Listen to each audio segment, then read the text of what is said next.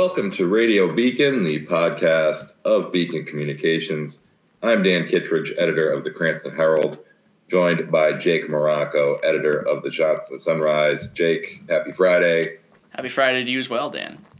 How's it going? It's been, we haven't recorded together in a couple weeks here. Yeah, it's been kind of trying to catch up with all the political news going on in both of our municipalities, so to speak. A lot going on in Cranston, I know, and a lot going on over on the Johnston side as well. It's really getting down to the nitty-gritty, down to the wire, about less than a month away from the election now. Indeed. It's it's 20, I forget how many days. Yeah, voting it's something along starts next week. Voting, I believe on the 13th is when the early voting starts here. Yeah, it's interesting. Mail ballot applications are out, and I don't know if the ballots I think they're getting mailed soon. Yeah, I believe so. Yeah.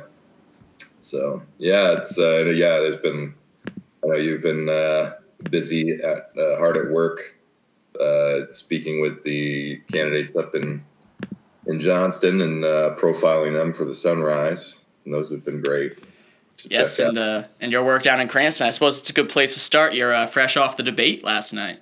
Yeah, I suppose that is a good place to start. We, the finalists for mayor, Democrat Maria Bucci and Republican Ken Hopkins, were good enough to join us last night for a general election debate. We did a couple of primary debates in August, and this one I think was the best we've done so far. I was really pleased with how it came out. I thought it was a really good discussion, good between the two of them. You know, they got a couple of shots in, and it was a spirited debate between the two of them.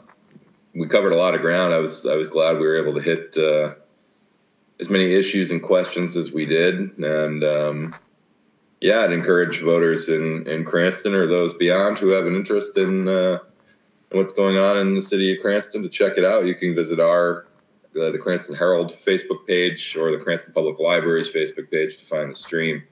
And thank you.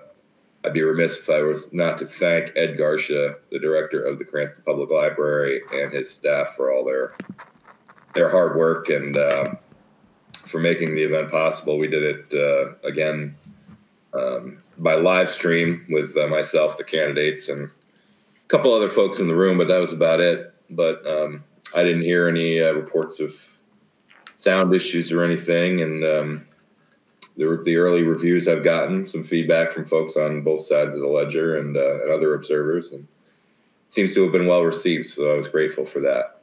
They're a lot of fun. They're fun to do. I get anxious about them, but I'm getting more comfortable with it, and it's a lot of fun. It was. I'm glad we've been able to do them, especially this year, because I know all the candidates have been out, knocking on doors and meeting voters and stuff, but it's certainly different this year. So this, I think, is a good way to reach as many people as possible. But I know those Maria and Ken have upcoming appearances on Channel 12 and Channel 10 in the next couple of weeks here, so keep your eyes out for that. And I should also mention that I'll make a quick plug on the Cranston side that on the 19th of October, a Monday night, it is all booked now. At 6:30 p.m., we'll have the 6 candidates for citywide seats on the city council. We'll be doing a forum with them on Zoom. It'll be broadcast, I believe, on the library's Facebook page. We would have liked to do a similar thing. Obviously we'd love to do it in person, but getting 6 folks in the room and on camera with, what we have is just not going to be feasible. So this is a great way, I think, to at least get all the candidates in a single setting and hear their views on some important issues. I've been fortunate enough to sit down with all 6 of the candidates now for citywide, the 3 Democrats I spoke with before the primary.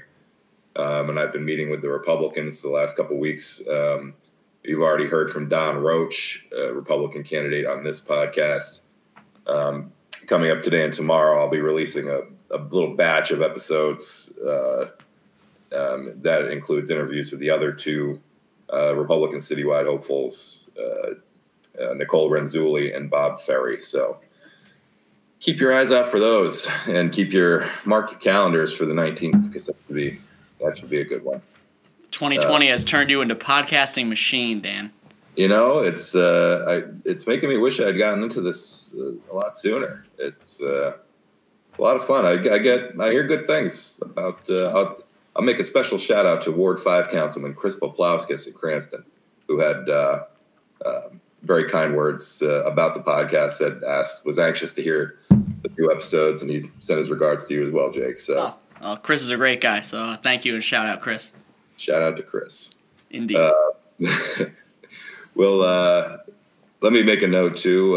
An important plug, I think, for our publisher, our boss, the editor of the Warwick Beacon, John Howell.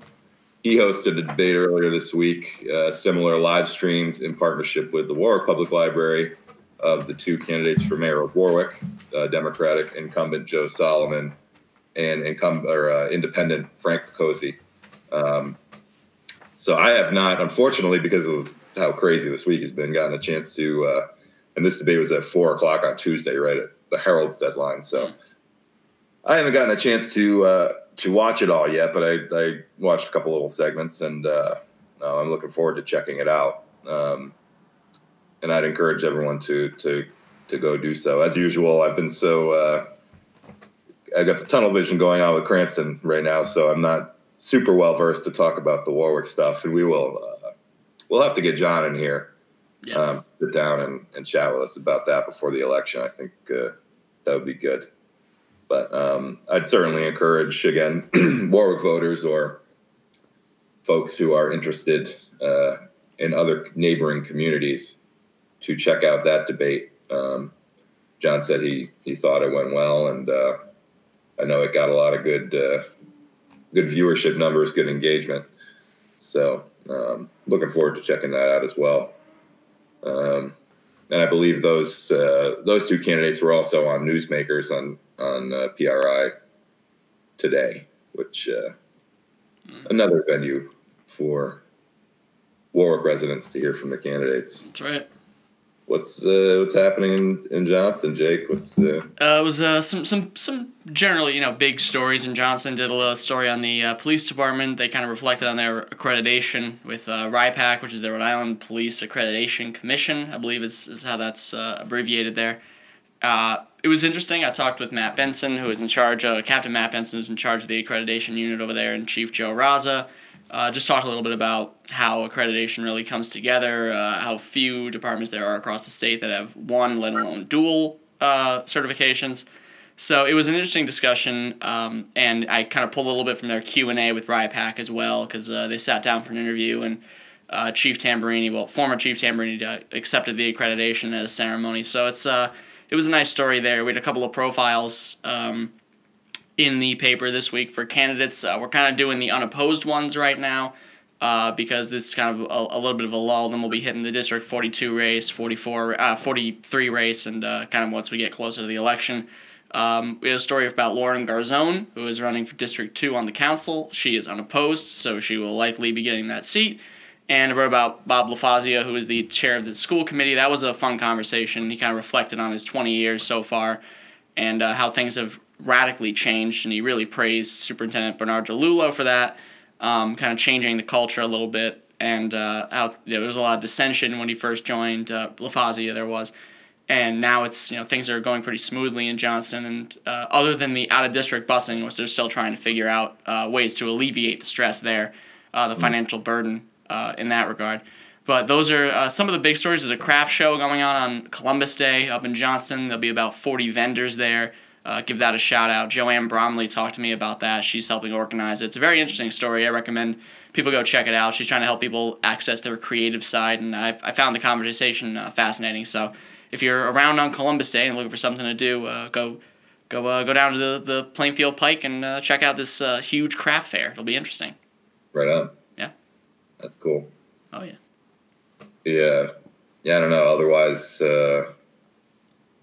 Cranston Police, good to round up some of the other news from Cranston. The Cranston Police made or I guess Providence Police made the arrest, but a suspect has been taken into custody and charged in connection with the murder that occurred in the Cranston Street area recently. The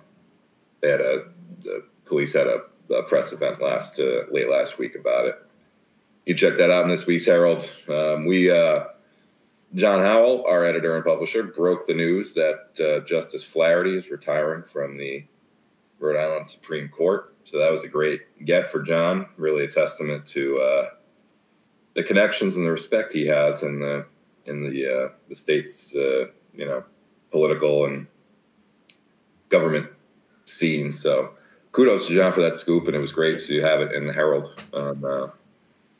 this week. Trying to think what else. In the Herald, we've had an ongoing series of profiles of the projects that would be funded through this big $147 million bond question for school facility improvements. It's going before voters in November. Jen Cowart, our longtime contributor, who now works with us on a more limited basis and also is in a formal communications role with the school district, has been authoring those and doing a nice job rounding up the different facets of the projects. It's really ambitious. I mean, it runs the gamut from a complete rebuilding of Gladstone School to some Garden City School is also in line for some major renovations, and then Parkview and Cranston West. And my brain is fried, so you'll forgive me that I forget the fifth school. But anyway, check out those profiles. I think we have at least one more coming. And that's another note to make. See if I can get Superintendent Nota Massey on maybe again to discuss those projects and the school reopening process, which is set to enter its third phase in Cranston next week with all grades back for the hybrid approach. We're going to have to watch closely how that goes. I know Governor Raimondo had previously been pushing for an October 13th date for a full in-person return. But I know in Cranston, the superintendent sees the hybrid model as kind of the peak of what they're going to be able to do, and the only way to get all the kids back at school on some basis. So we'll see. We'll be watching that to see how that dynamic plays out with different districts. And obviously we're keeping a close watch still on the COVID-19 situation. There have been some troubling trends in the data here locally. Hospitalizations are up to back to, I believe, mid-June levels. And they're running lots of tests. I think over 10,000 either yesterday or the day before. But the numbers, the positivity rates and stuff are fairly stable and low, but it's certainly worth keeping an eye on as we move into the winter here and temperatures continue to drop. People are spending more time indoors. All of these things are conditions that are likely more conducive to the spread of the virus. So, and I know this is the first time we've spoken, Jake, obviously, since the biggest story going out right now, the President of the United States diagnosed with the virus, and it's kind of unclear exactly what condition he's in, and it's very troubling that the White House won't provide the last negative test that he had conducted. Really, really unnerving and dissatisfying. Yeah, I mean, it's a matter of public knowledge. The president's health should be a matter of public knowledge. It's a matter of how fit he is to serve right now. I mean, it's a matter of public health and public knowledge. I think everybody should have the right to know when his last negative test was, and the White House is just obfuscating and not revealing that information. That just makes it look worse. Yeah, no, I mean, there's certainly a tradition in this country of presidents concealing, health information. President Kennedy, President Roosevelt, many others. But it is hard to visualize another, any of our modern recent administrations, taking this kind of approach it's such a serious thing. So I don't. It is really unfortunate for the country. We obviously hope the president has recovered, but it's a very troubling situation. You're right, for everyone. So I don't know. We got a few weeks left here, and hopefully, the election goes smoothly and in such a way that it doesn't result in this protracted and corrosive and potentially dangerous, track of uncertainty or question of the results and that kind of thing. Hopefully we can avoid that kind of crisis and situation, whatever way it goes. I think the country could really use some a win, some stability. Any positive news. Yeah, but to turn it back here locally, what's been leading the front pages and the home pages of various outlets this week has been, of course, the trial of Jeff Britt, a former contractor who worked on the campaign of House Speaker Nicholas Mattiello back in 2016. These proceedings, they just wrapped up today, I understand. I didn't have the bandwidth. I followed the arguments or the testimony on Monday, listened to the judge's opening and that initial testimony from the state's witnesses. But because of our production schedule and stuff, I had to kind of tune out the rest of the week and just follow it on Twitter and stuff. I would really encourage folks, our friend Ian Donis at the Publix Radio, who's been graciously sharing his weekly column with us for our publications. He's been covering this trial, tweeting it, writing up updates frequently. I'd encourage folks to check him out. I know Eli Sherman, I think at WPRI, Tim White at WPRI have both been covering it as well. The Journal's been covering the proceedings, Kathy Gregg. So there's plenty of places for folks to go and get a full sense. And I know the proceedings were streamed. That I was listening on the YouTube stream or a Vimeo, I should say, through the court system. So if you Google the Rhode Island court system, it was actually pretty easy to find if you want to go. And I think they've archived all the proceedings. So I might do some catch up listening on that. But some interesting revelations through all of that testimony. I know what the speaker took the stand yesterday. We're recording this on Friday, the 9th of October. He took the stand yesterday. So, there's, one of the big takeaways was apparently, some of the folks who worked on the Mattiello campaign talked about opposition research and, Mr. Steve Frias, the Republican candidate who gave the speaker very close challenges the last two times in 2016, I guess, was being surveilled a bit.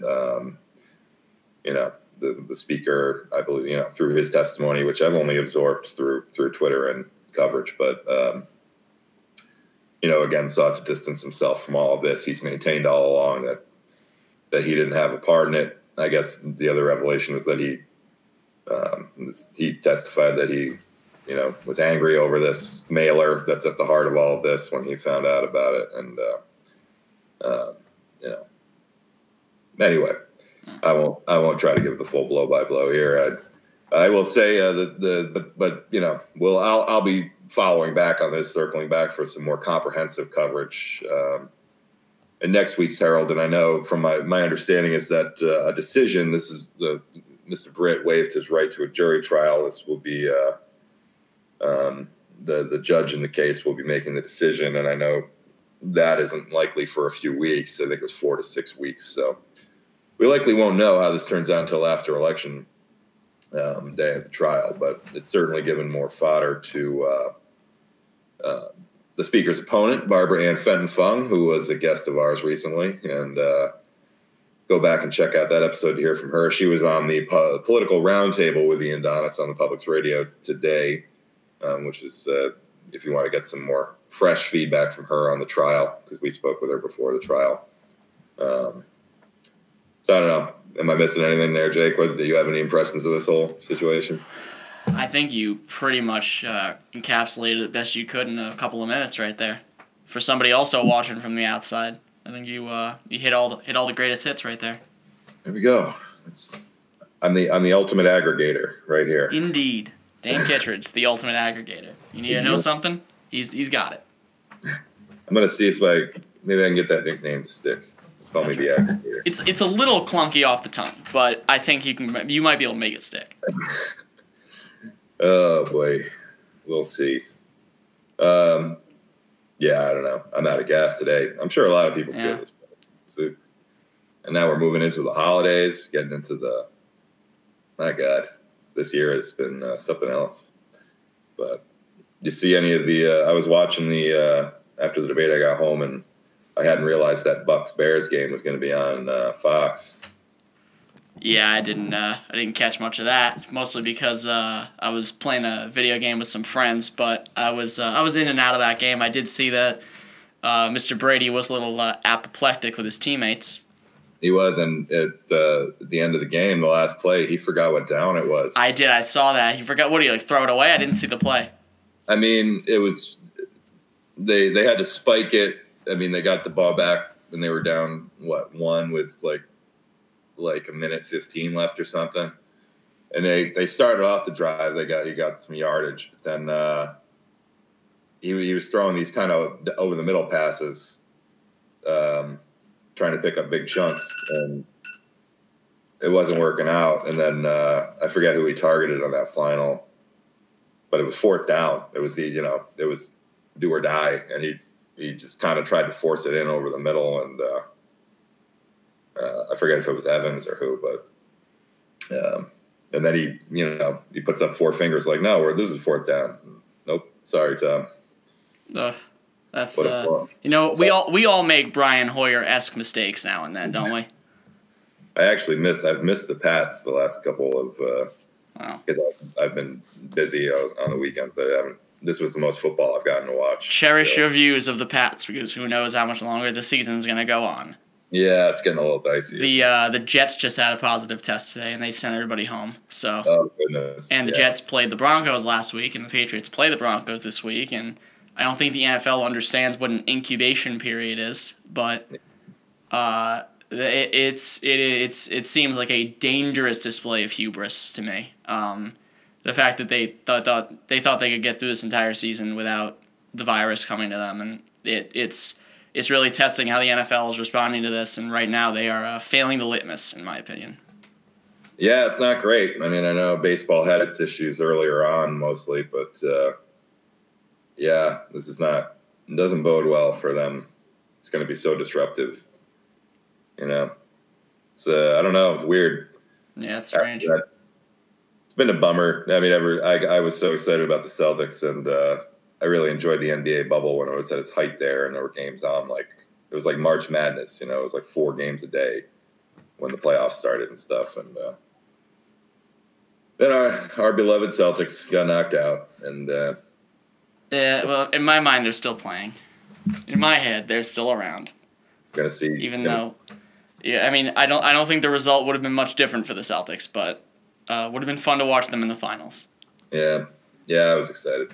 Would have been nice. It's just you don't play well, you don't deserve to be there. But yeah, it's been interesting. I mean, I think hockey apparently hockey and basketball did it the best. I mean, baseball's had hiccups and they seem to be doing better now. Now the playoffs are around and they're in sort of a bubble situation of in one city and kind of keeping things all contained. But I mean, football by far has done the worst, and I mean it's like they didn't even try. Quite honestly, they got a couple of weeks. Finally, there were some tests and positive tests, and it's not a disaster yet, but it can very quickly get there, as we have seen.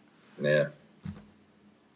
Well, we'll wish Cam Newton and Stephon Gilmore well. We'll hope that that the NFL can keep this under wraps, and it would be fun to have football. Obviously, we hope safety is first. So safety is always first.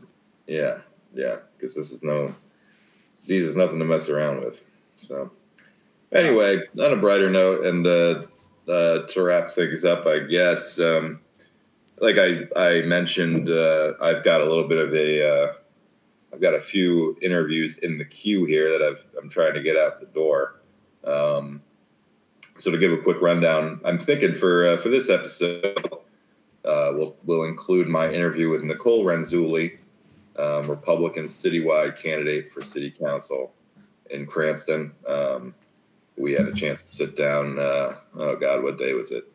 Last Friday, I had back-to-back interviews with some candidates in the afternoon. So it was good. Some folks I'd been meeting or speaking with at length for the first time, so it was nice. But Nicole's one of the folks that's gotten kind of involved through Councilman Hopkins. Knows him, known him for a while. She's on the younger side, as are a number of the candidates running this year. But it was great to hear from her. Nice to meet her. We had a great conversation. So we'll in a minute we'll go to her interview just to give you a roundup of who else. I'll be putting out a series of other episodes today and tomorrow. Also today I'll release the conversation I had with Bob Ferry, Republican citywide council candidate in Cranston. Then also I think I'll put out the episode with Paul Bucci. He's a Democrat running for the Ward 6 seat in the Cranston City Council. That's a seat that's been held by Mike Favicchio, a Republican, for 10 years. The Councilman Favicchio is term limited, can't run again. So Paul is running for the seat. So is Republican Matt Riley, who I spoke with a while ago for an interview in print in the paper. I'm hoping to get on the podcast as well. But you'll hear from Paul in one of these episodes. Later today, I'm meeting with Anise Germain, Ward 2 City Councilwoman in Cranston. She was recently appointed to the seat that was vacated when Paul McCauley resigned unexpectedly earlier this year, or just a couple months ago, I suppose. But Anise has quite a story. She's from Haiti. She left that her home country to build a new life here, and she's got a great story. She's seeking a full term on the council this year. And yesterday I got a chance to speak with her Republican opponent, Zach Saylor. He is another, I think he's the youngest of the candidates. Zach, you're familiar with Zach a little bit from his time as an athlete and coach. Yes, indeed. Yes, I believe he played and coached a little bit when I was covering sports at the Herald. He was a very good athlete and a very nice guy. So I'm not surprised that people are getting behind his cause. Well, he said hello, and he's another of these folks that is kind of one of Councilman Hopkins' recruits, I guess you could call him. So it was a good conversation with him. So probably tomorrow or over the weekend, I'll do a back-to-back with the two Ward 2 candidates in Cranston. But so today, look out for Bob Ferry and Paul Bucci. And right now, we'll head to my conversation with Nicole Renzulli. Am I missing anything there, Jake? No, again, it was a comprehensive wrap-up. It's like watching Jordan in the final 3 minutes of a finals game. You just stand back and let him go. I'm like, no, it was like the most incomprehensible chucker or unconscionable chucker. I mean, I don't want to say Marcus Smart, but Marcus Smart. He's up there, yeah. Yes. Well, call me Marcus Smart any day. I just make winning plays out here. Yes, indeed. Making winning plays. If I can be the Vincent Poirier to your Marcus Smart, I'll be happy about that. The art of the charge. That's right. Charge. That's right. I'm like Kemba Walker, taking charges all day. We doing a wrap up after your interview or no? No, I think we'll just. Well, on that note, as a quick aside, before we head off, just a quick pop culture recommendation. I watched the season finale of The Boys on Amazon Prime. It's a fantastic show. They dropped the season finale early. It's supposed to come out on Friday. It came out like 10 o'clock on Thursday, so I ripped right through it with my friend. We kind of watched it at the same time. Amazing. Highly recommend it if you like. If you like superhero stuff, you'll love it. But it's also it's more than that. It's kind of a look at capitalism and kind of how everything gets becomes corporate. It's a really cool, interesting series based off a comic book. But I love it. It's executive produced by Seth Rogen, I think. So really, I recommend it if you're into that kind of stuff. It's on Amazon Prime, 2 full seasons now. So if you're looking for something to watch, The Boys is fantastic. Highly recommend. Right on. I'll keep that in mind. Yes, indeed. Lately, I've been cycling back through old Ken Burns and PBS documentaries. Yep. I've been rewatching Halloween because it's October, and Halloween's one of my favorite movies. The original, I should clarify, not the Rob Zombie remake or the new one. The original Halloween. But yeah, I could definitely see going through some old Ken Burns stuff. That'll take up some time. It's kind of it's almost like listening to a podcast. I can just sit down and if I fiddle on my phone, I'm still kind of absorbing the information, and it's kind of a soothing watch too for the most part. So. Absolutely, I bet it is very, very, very calming. Ken Burns, always. Well, with that, thank you, Jake. Good to catch up and do this. Let's aim to do this again next week too. And with that, we'll go to my interview with Nicole Renzulli. Thanks all for listening. We'll talk to you soon.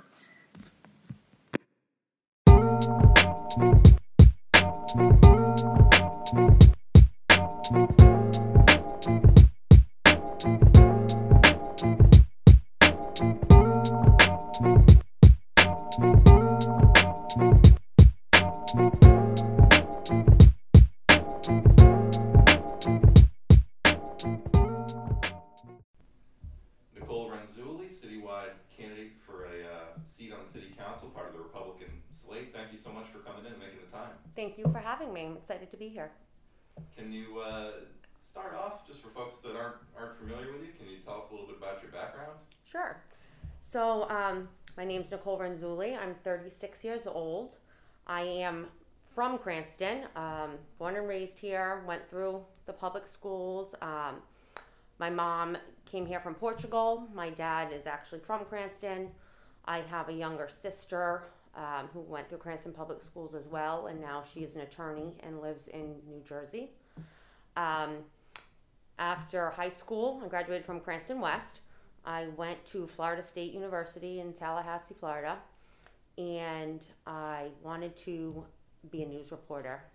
And so I studied English because I liked writing and communications, and I interned at a news station. And I was also on the track team there and the cross-country team, and I really loved it there. I interned at a news station as a producer, and I liked it, but I wanted to come home. I missed my family, and they missed me. So I moved home and decided I was going to start my life here.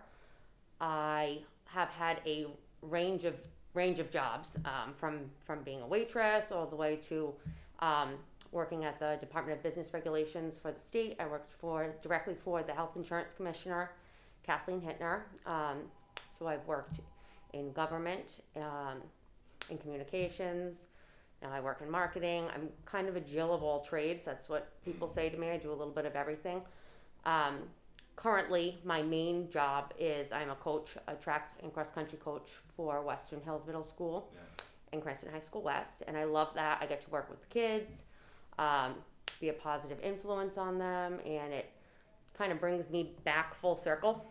I'm raising my family in Cranston. I have a husband, Joe. He's wonderful and very supportive, and one of the main reasons why I can run for office, because we have 3 children. And in a pandemic, I know a lot of women have been shouldering a ton of the responsibility for kids. So I can't say that it's been easy, homeschooling kids and running for office and working, but having my husband has really enabled me to do that. He works for his family's small business. It's a design and display company, which when I got quarantined, because Cranston West got quarantined, so, one of the first places, I said, maybe we should pivot and make some plexiglass, stands. And that's the direction that we went in. So we've been providing a lot for the community, helping restaurants being able to open their bars and barbershops. And so that's been a great opportunity, and I've been able to help do the marketing for that. That's pretty much my background. I do a lot of different things. So I've worked with a lot of different people, from all different backgrounds, and I enjoy that because it's really helped me to build a network and have a lot of different perspectives. Yeah. How's the coaching going? Is the season underway? Well, so the middle school, they canceled sports. They canceled fall sports. I also coach at CLCF, and I'm on the board there. And we can still run as a club team. So I do coach that, and that's going well. My son runs. He's 11 years old, and that's his passion. For the last, I don't know, 3 or 4 years, we've gone to I think 8 national championships he's made it to. So I've been able to take him to that and coach him and be his mom, and that was pretty incredible. That's great. Yeah. What led you to the decision to run for council this year? Well, I have been approached about it in the past, but it never seemed like the right time. And then this year, it was kind of during COVID that I decided there's never going to be a right time, and there's a lot to do. The city, where, as soon as Mr. Hopkins declared that he was going to run for mayor as well, then it was going to be a completely, new citywide slate. Yeah. And I said, well, if there has to be 3 new people, why shouldn't I be one of them? I love Cranston, and I'm from here, so I have roots, and I'm really invested here just, because I'm from here. I have kids, and I work with kids in our community, so the future of Cranston is super important to me, and I decided to give it a go. Sure. In terms of the big issues that'll be facing the next council and mayor, perhaps the largest, I think, is the fiscal situation. There's still no state budget. There's a lot of aid in limbo. There's questions about the revenue side. What's kind of your take on the situation? What would your approach be if you're elected to the council? Well, I think it's really hard to say what our exact situation is because there's no state budget, so we don't know what we're going to get from the state. I think that, if we get paid the, payment in lieu of taxes with the state buildings that are in Cranston, if we get the CARES money for the schools, we might be in okay shape. If we can help keep the restaurants open as long as possible, before it's too cold to sit outside, or if we figure out how we can help businesses make more money so they're bringing in more tax revenue, we don't know that the budget, we don't know how far off it is. And from there, we'll just have to go line by line and see where we can cut spending without cutting services, because I don't think that at a time when everyone's having a tough time that we should really be cutting services. It's important that everything that people need gets funded. Yeah. Are there, you mentioned, avoiding service cuts. Are there any other tools that are particularly on the table or off the table from your perspective? There's been talk of, the need for a supplemental tax increase, obviously for layoffs, that kind of thing. Any ways to, or is it at this point still just purely a wait and see for you? Well, I think it's, I don't want to raise taxes. I think that it's, if you have to raise taxes, you have to raise taxes. But if you can avoid it, I think that imposing an increased tax on people when they could have lost their jobs and when they're already having a tough time is a bad way to try and make up the budget. So we have to figure out other things to do. And I really think just increasing for the businesses would be the biggest help with the budget. And we have a good rainy day fund, so if we had to take from it, we could. We want to avoid that too, because we want to have the rainy day fund so we continue to get good bond ratings and, but if we have to, I'd rather take a little bit from there than raise everybody's taxes, personally. The biggest piece of this whole uncertainty, or one of the largest pieces, is this $4 million in education aid that's in limbo because of the state budget. Yeah. I guess more broadly in terms of education funding, what's the approach? What would your tack be on the council to ensure the district is getting the resources it needs going forward? Well, the schools need the funding. Like, we want them to do more with less right now. I think the city had no choice but to, take it from the city's budget until we knew we were getting the money from the state. But the state is holding on to CARES money. Other states have released the CARES money to the districts, because I've done research on it, and I've, seen that they were able to get all sorts of PPE and stuff that they need to open the schools safely and so more people were comfortable. Yeah. And we haven't received that. So, I know a lot of that's going to end up being working with our legislature and, figuring that out. We have to get the money for the schools. Sure. That's a non-negotiable How for about me. I'm sorry. Yeah, no, that's it. How about the school reopening process? What are your thoughts on how that's gone so far and where it's heading? Well, so I have twin girls who are 4 years old. So we opted, just to keep them home, to not put them in a pre-K. Yeah. And that's easy because I can teach them from home. My son is 11 years old and he's going into middle school. And originally I had selected the plan that would keep him home 100% of the time. But then I did watch the school committee meetings. I do have good relationships with school committee members, and I kind of followed along to see what they were going to be doing, and I felt comfortable letting him go in and try the hybrid approach. And if it didn't work, I knew that I could probably pull him and he could just do distance learning. Whereas if you did distance learning, you might not be able to get your kid in school if that's not working out, because there might not be a spot. I know that it was kind of a split decision. I'm in all the parent groups on Facebook. Everybody's talking about it. Everyone's concerned. But I have to say that I trust the school committee members and the superintendent to make the right choice for the students. They're not going to put them in harm's way, because that's going to eventually fall back on them. Yeah. So, and because I work in the schools as a coach, I have relationships with principals and I talk to teachers, and if they were comfortable going in, they were going to go in, and if they had to teach from home, they were going to teach from home, and that's what they had to do. I know personally I had, put out an offer, if anyone needs PPE, masks, this, that, like, let me know so I can try and get it provided to you. Yeah. I think that's important. I think parents want to help, and sometimes they don't know how. So I think being in alignment with the school committee and also with different parent groups, we can get a lot of stuff done and not leave it all on the school committee. And I think that's a good way to go about it. But so far so good. My son started school this week in school, and he said he was fine. They had masks the whole time. They had mask breaks outside. His class only had 5 kids in it. So, I mean, to me, he probably got more attention than he would have gotten in a regular year when there's 28 kids in your class. So, Yeah. So far so good. I think that we really have to everything has to be fluid. If something goes wrong, we got to adjust. If it goes right, we can take steps to keep moving forward. But that's how you have to be with everything.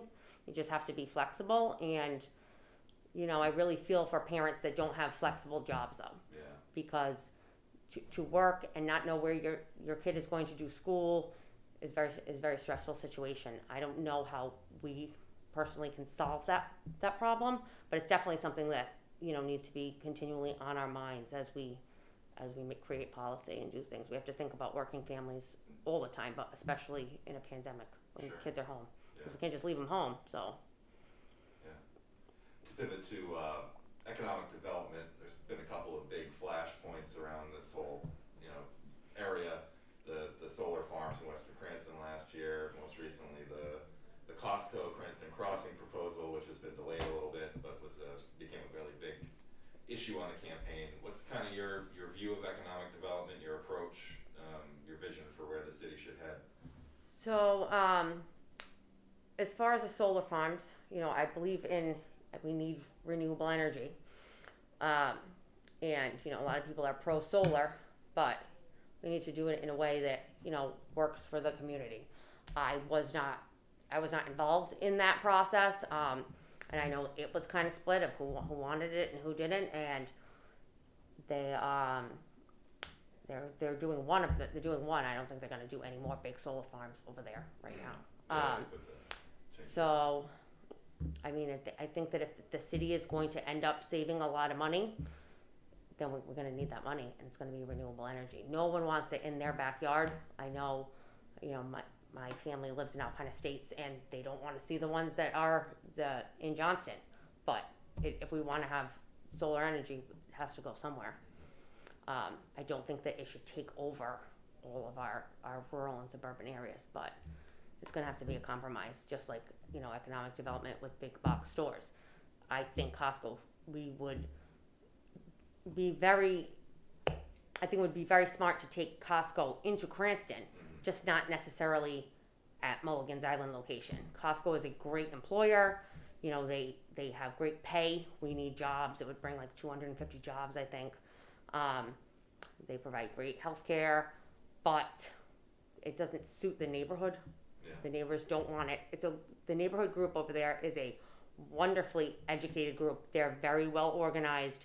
They know what they're talking about. They've fought things like this before, and you know, I was super impressed with them and their presentation, and I was less impressed with the developer's presentation and response to them. So like I said, I think Costco is a good idea, not necessarily at Mulligan's Island. I would personally prefer to see some kind of recreational facility at Mulligan's Island. We don't have a large indoor recreational facility for kids in Cranston to play sports. We are always shipping them out to a wide world of sports and other cities, other states. When we could have a big complex there, we could make money off of that too. And I think that would go well with the neighborhood. It wouldn't be so much of a traffic issue. We could have outdoor fields there too. It would stay recreational. I know there are businesses at Mulligan's Island that are doing well and could be part of a recreational facility. So I think with economic development, we would be better suited to be proactive instead of reactive. If we need to try to bring things in that suit the area, and then we won't be going through a process, you know, with a negative response from the neighborhood. Like, what would the neighborhood like to go here? It's not always going to be like a group says we want this and we can go get it, but I think it would be a good idea to see what fits the area. If we're trying to keep open space, it needs to be something that goes with that climate, you know what I mean? And I think that would just be an easier way to go about it. I think it's always easier to be proactive than reactive, and it would keep everyone happy. And if the community's happy, then, you know, we're doing our job. Yeah. How about fostering, you know, small business growth and revitalizing some of the neighborhoods in particular areas? You know, Rolfe Square comes to mind, that corner in Edgewood. Is the city doing enough there? What could you know, what do you think might be done differently? I know that there has been talk. Mr. Hopkins, who's running for mayor, has talked extensively about redeveloping Rolfe Square, making it more like a main street in East Greenwich. I think that would be fantastic. Like, to revitalize that area into the beautification of an area just brings up the morale of the neighborhoods that are around there.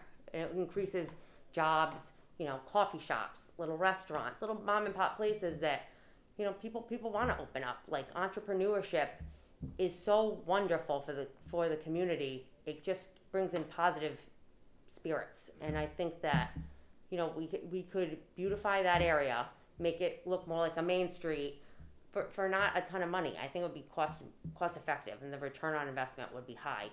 I think the process for small businesses, we need to have that extremely clear, in Spanish and in English. Yeah. We need to make it easier and there to be less red tape for people to open a business. Not to say that it's super difficult right now, but it needs to be very clear, and I think more people will be apt to opening businesses. They can, you know, interest rates are low right now. People may have lost a job but have a great idea and they want to open a business, and they need to know how.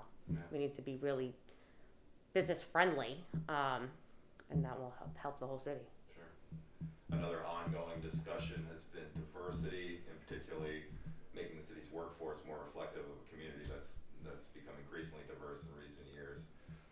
How effective has the city been in your view? What can be done to improve on that front?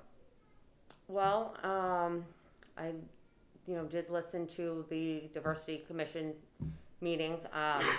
There was a presentation from one Cranston, I believe, and, you know, obviously, you know, numbers don't lie. There's not a ton of diversity in the city workers. Yeah. To increase that, I know for, say, fire and police, just as an example, I think that if we proactively brought fire and police into the schools in a similar way that, you know, the military goes into schools, the National Guard, and kind of starts young, talking to kids about the job, talking to them at Cranston East, talking to them at Cranston West, there'll be more applicants. Have some kind of internship programs so that kids are now comfortable with police officers, with fire, with the job, know what to do. I think starting in the schools could really help, the diversity in hiring. It would be diversity in the applicant base. I won't say that I know how diverse the applicant base is currently. I'd have to, go to each department and ask. But if the applicant pool is more diverse, then I think it's more diverse people are going to get the jobs to begin with. I don't know how diverse it is right now. And any red tape to the process, we have to get rid of that too. I know that with fire, I think it was paying for the EMT, yeah. Cardiac. Yeah, so it was, if you could get rid of that, that was going to open the door to more people to be able to apply. So doing small things like that could make huge differences. Yeah. It could. And, I think in any public job, like we could bring, I know the pathway programs are working really well at the schools. Yeah. And there could be, pathway programs for teaching, for education. And, I read all the time. I'm not going to pretend that I'm an expert in it, but I do read that, students who learn better from teachers that look like them. And, so maybe we have to intentionally hire teachers or try to.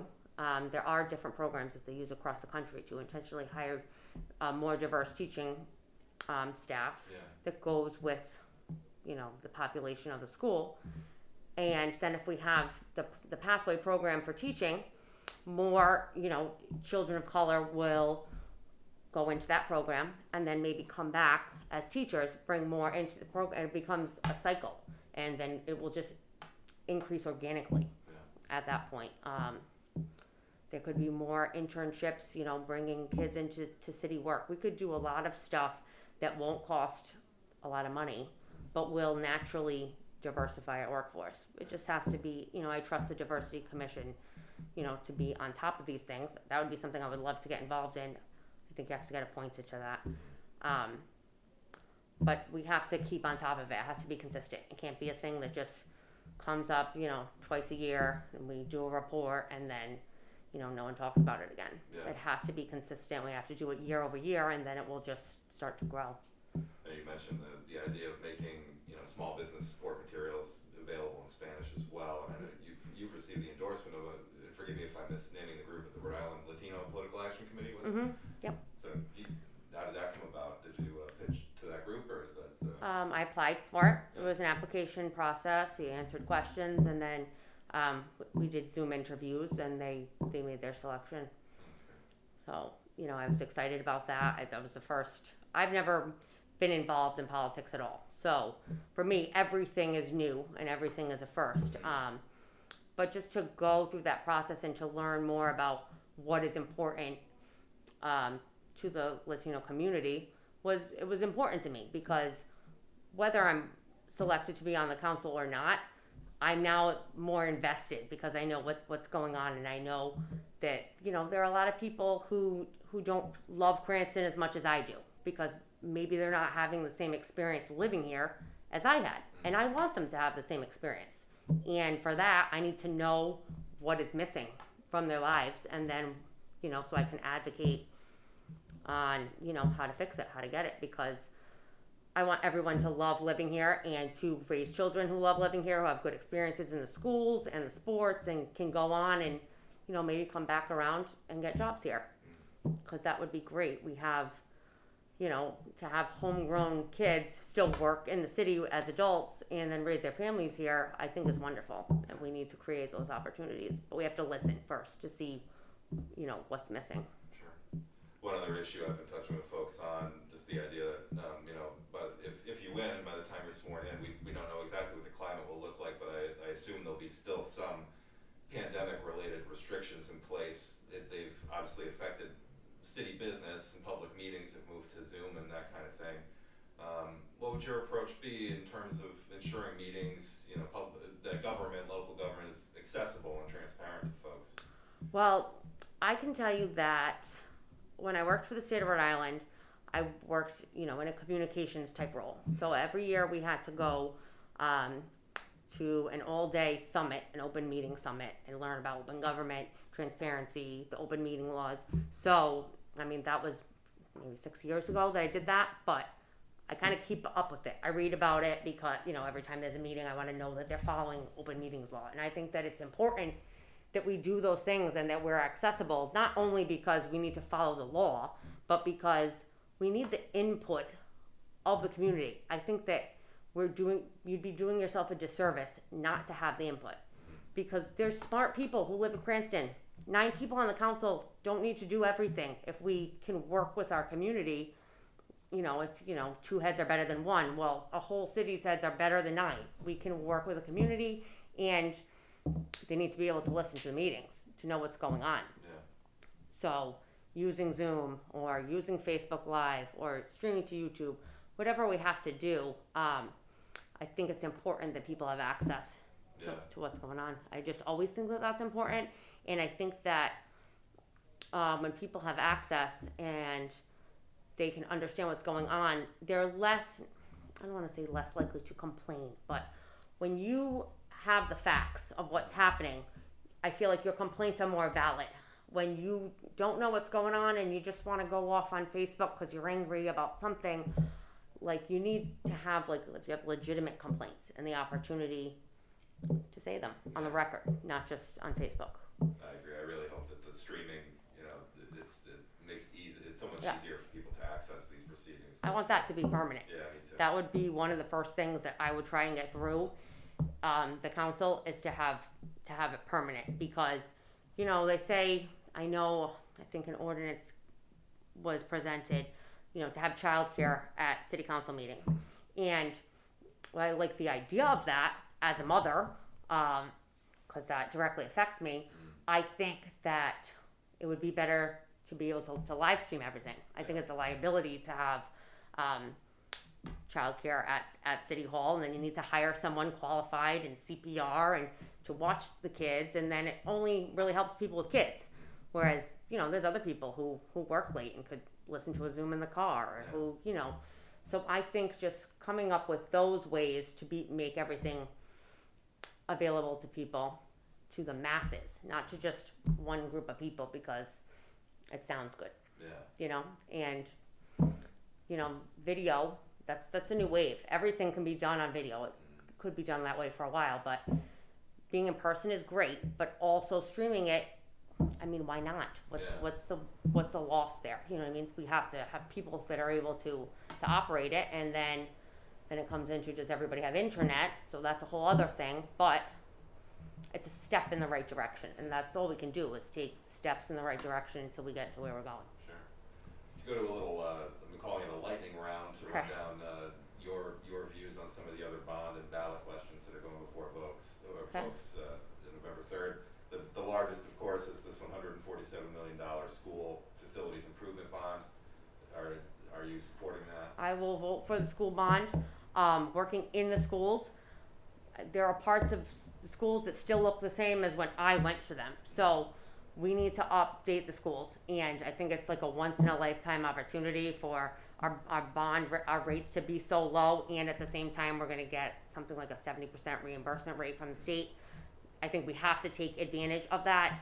As a coach, I hate to see kids come to middle school and then they're going to private schools for high school because their parents are saying they have a better opportunity there. I want the best opportunities to be for these kids here in our public schools in Cranston, for everybody, so it doesn't have to do with how much money you make or any kind of status. Just you have the best opportunities in Cranston. That will bring more people to Cranston. That will bring more business to Cranston, because business goes where qualified people are to work at the businesses. You have good schools, you bring in more people. I think it will be wonderful, and kids learn better in a better atmosphere, positive atmosphere, clean. They will have different ways of learning now, so spaced out. They have all different things in the bond that I think we would be crazy not to pass that when we have such a low rate right now. We have to do it, because if we don't do it now, I don't know when the opportunity would arise again. Yeah. There's another much smaller question for $5 million, climate bond. It's been called to provide some money for renewable energy and energy efficiency in city buildings. Are you supporting that? Yes. I think renewable energy is important. Climate change is important. I have so many priorities that, I can't say where that is on the list. I think we are a small part of a big problem. But if we can, start small, set an example, start getting renewable energy in the city buildings, people start doing it in their homes. We have to do our part. We have to set a good example. And when we have a good bond rating, now's a good time. Sure. There are 4 proposed amendments to the city's charter also on the ballot. I'm not sure if you have takes on these at this point, or I'll take them off. The first is a reduction in the tax levy cap, or increase, excuse me. The state has a 4% limit. This would allow, or set the city's limit at 3% annually. Yeah, I think that's fine. I don't want to really raise taxes, so capping it means that someone else couldn't. So I'm good with that. I think it's a good idea. How about the proposal to set a minimum of a balance for the rainy day fund at 5% of the city's operating budget? I think that's definitely necessary. That's going to force whatever administration is in, and whatever city council is in, to be fiscally responsible. And when we have more money in the rainy day fund, we're going to get a better bond rating. Then we're going to get to do all these other things. So it all goes together. Sure. Another would expand the mayor's veto authority, allow the mayor to veto decreases the council makes to the budget as well as increases. Currently, it's only increases the council makes. Okay. I think that, that should go. That should go through. The mayor should be able to tell the council that, no, you can't lower this part of the budget. They're gonna go increase it somewhere else. I think it's important that if you're gonna have that authority, you need to have it both ways. Sure. And the final charter question was adding some language about redistricting, specifically aimed at curbing gerrymandering and the creation of ward lines, adding language that, regarding geographical and neighborhood continuity, requiring that be used in the process. Yeah, I think that, neighborhoods need to stay together. That's just how it should work. They shouldn't be able to go slice and dice. You shouldn't be able to slice and dice things, for your own agenda. So just keep the neighborhoods together. Do you have any thoughts on the statewide bond or ballot question on the removal of Providence plantations from the state's name? I think that, it's bothering a lot of people. So just remove it. I don't think that we are necessary. It hurts us more than it helps us. I get that it's a historical thing. But I think the easiest thing to do is it's just the end of a name. I mean, no one calls us that anyway. Everyone just calls us Rhode Island, so I have no problem with that. Turning to politics, I know I saw you at Councilman Hopkins' event on primary night. Obviously, he won quite handily. What are your thoughts on the race for mayor? Any concerns over party unity heading into November on the GOP side? No, I mean, Mr. Hopkins he did an excellent job. I've known Mr. Hopkins since I was maybe 10 years old. I went to school with his daughters. I know him through sports, and he's just a wonderful person. And we have a good working relationship, and he cares about Cranston. He is a people's mayor, and I think that personally that's how I am. So that's why I think that we connect well. I want to work for the community, and so does he. And when we go knock doors, like you can see it, the conversations that he has with people, and their receptiveness, is just wonderful. And that's how I think the mayor should be. He should be a person of the people. So I don't think anyone thought that he was going to win so big, but we were very excited that he did. And I think the party we've been working really hard. We've been working together. We call ourselves Team Cranston. We bounce ideas off each other.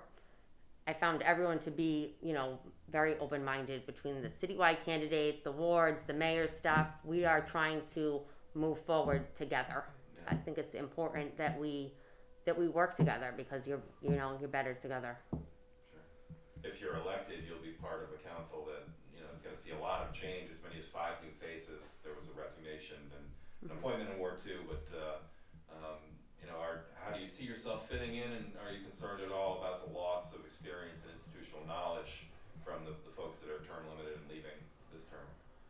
Well, I think it's, it's always hard when you lose people that have been there for a long time. But I think, in Councilman Brady and Councilman Paplowskis, they, for me personally, have been great mentors. They're super accessible.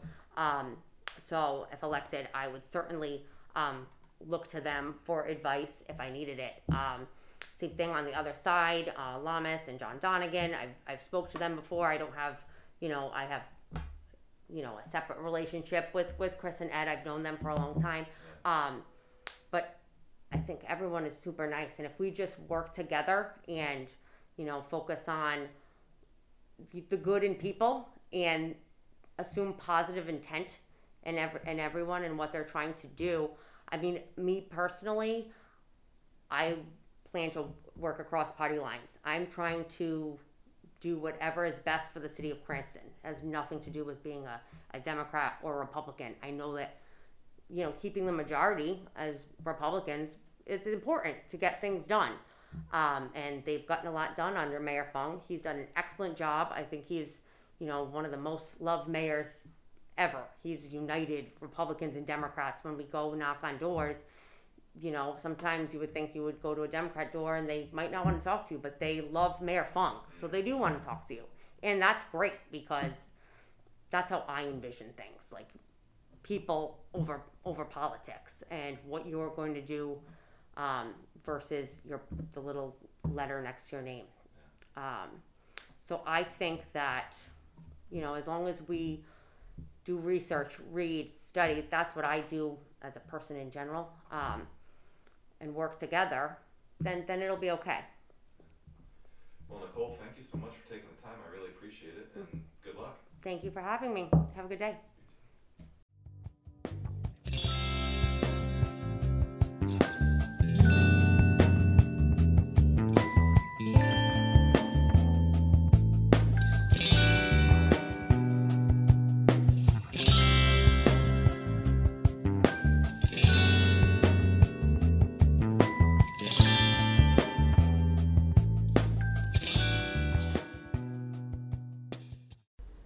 Radio Beacon is a production of Beacon Communications, publisher of the Warwick Beacon, Cranston Herald, Johnston Sunrise, and Coventry Reminder newspapers. Find us online at warwickonline.com, cranstononline.com, johnstonsunrise.net. Follow us on Facebook and Twitter at RhodyBeat, RHODYBEAT. This podcast is hosted by Anchor Podcasts. Subscribe today on Spotify, Apple Podcasts, or other podcast platforms.